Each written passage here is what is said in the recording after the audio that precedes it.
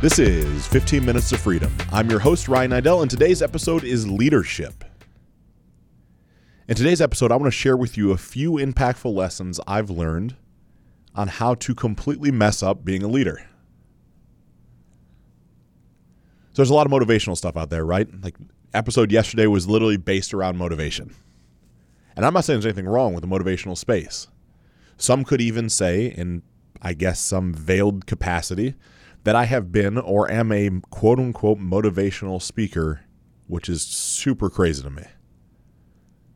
But again, motivation to me always has to come from the inside, can't come from the outside. So that's something I'll have to work through in my own time. But with saying that, I don't have a bunch of shit to motivate you on as it pertains to leadership. What I have are a bunch of mistakes that I've made. See, in the car business, when I was finally given a leadership title, sales manager, right? That's a leader role. Maybe you're a sales manager in your own business now. Maybe you have a leadership position yourself. And see, with my fragile and frail ego and misappropriated sense of self-worth that I had established at that moment, I thought that once I was a sales manager, I was slightly above the rules. And when I say that, that meant that if the dealership opened at 9 a.m., it was okay that I showed up at 9:03. Now, you yourself might also be in that same trap. Right? Like, it opens, I'm there about on time, pretty close. Like, traffic was bad. I got stopped at the red light. I stopped and got everybody donuts and coffee. How many times have you said one of these BS excuses to justify why you're not somewhere on time? You see, when the store opens, it's not we're opening around about somewhere near if we feel like at 9 o'clock. We're opening at 9, which in theory, if I'm in a leadership position, means I should be there by 8:40. I should be the one opening the store. I should be the one turning on the lights. I should be the one unlocking things and making sure emails are answered and voicemails are received and distributed. I should have been doing all those things. Know what I justified instead? Well, I'm just not an early riser. So I don't get to work exactly on time, but I'll always be the last one to leave. You think anybody cared that I was the last one to leave? You think anybody remembers that other than me? Hell no. Just like if you were saying something along that same lines, no one remembers. What they remember is the fact of you're never there when they have to be there. When they all watch you pull in and they see your car or they watch you walk through the door and they look down at their watch, yep, fucking guy's late again. That's what they remember. I bet if you called the people back at the store that I used to work at, the very first store, they would still tell you, I'll brag that I was a good salesperson and that I was always late. It's like it's tarnished.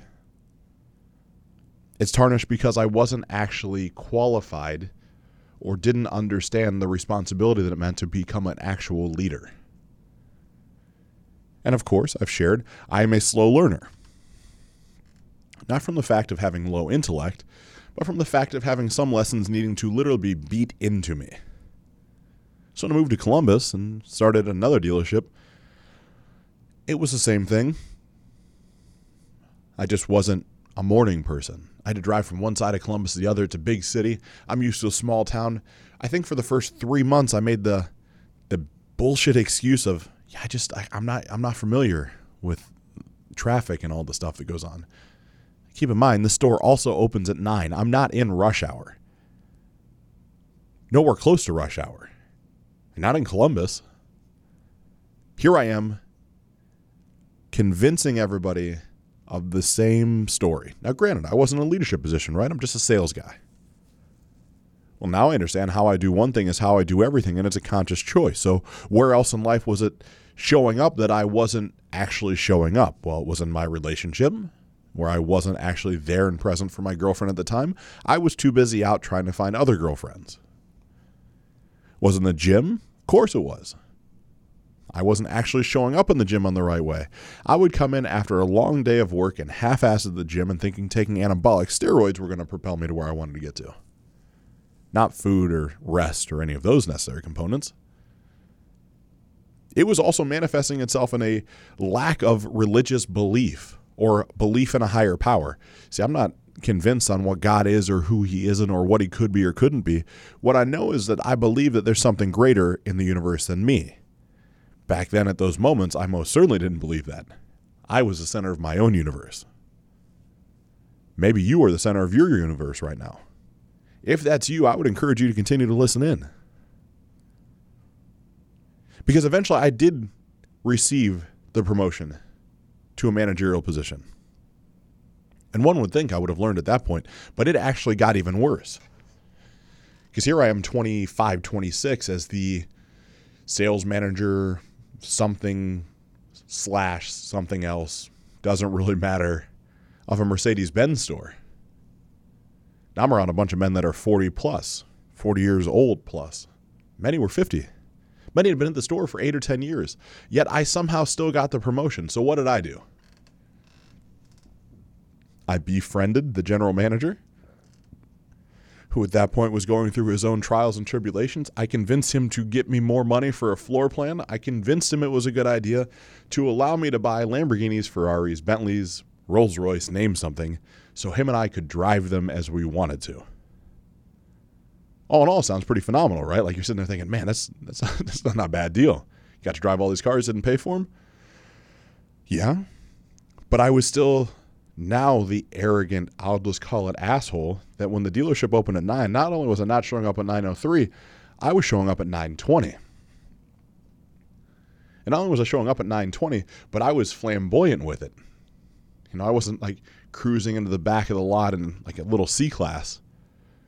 I was a guy that was like power sliding into the dealership in a Murcielago convertible with a custom exhaust, like ripping the exhaust, like just flooring the car over and over again. So everybody had to know I arrived.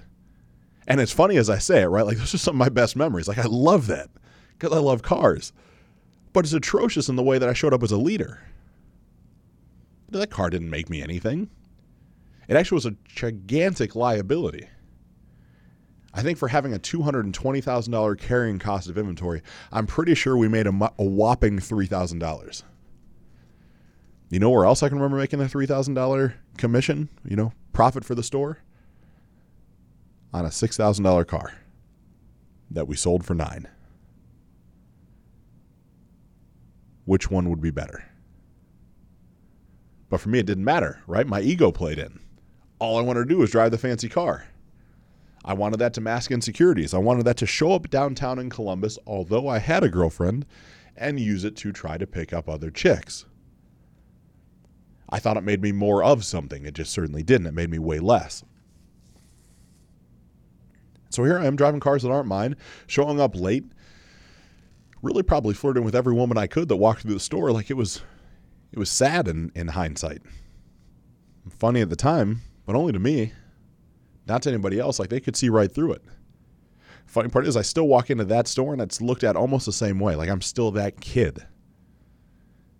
The kid that was supposed to be a leader that was not even able to lead himself. Because I was leaving the store early. I was showing up late.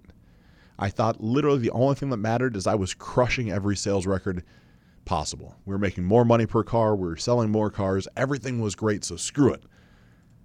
I can do what I want. That's not really a leader. Let me say that another way. That is not leadership at all. Okay, well, it's 2 times. I'm sure by the 3rd time at the 3rd dealership it went away.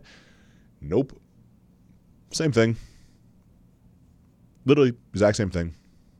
I was the only one with the demo. Like it was just crazy. So I go to the hosting world, right? I'm a sales guy. And sales eventually turns into ownership, turns into CEO, president, whatever you want the role to be. And here I'm driving from Columbus to Akron because the story that I'm running in the background is I don't want to move to Akron, Ohio from Columbus, Ohio. There's some truth in that.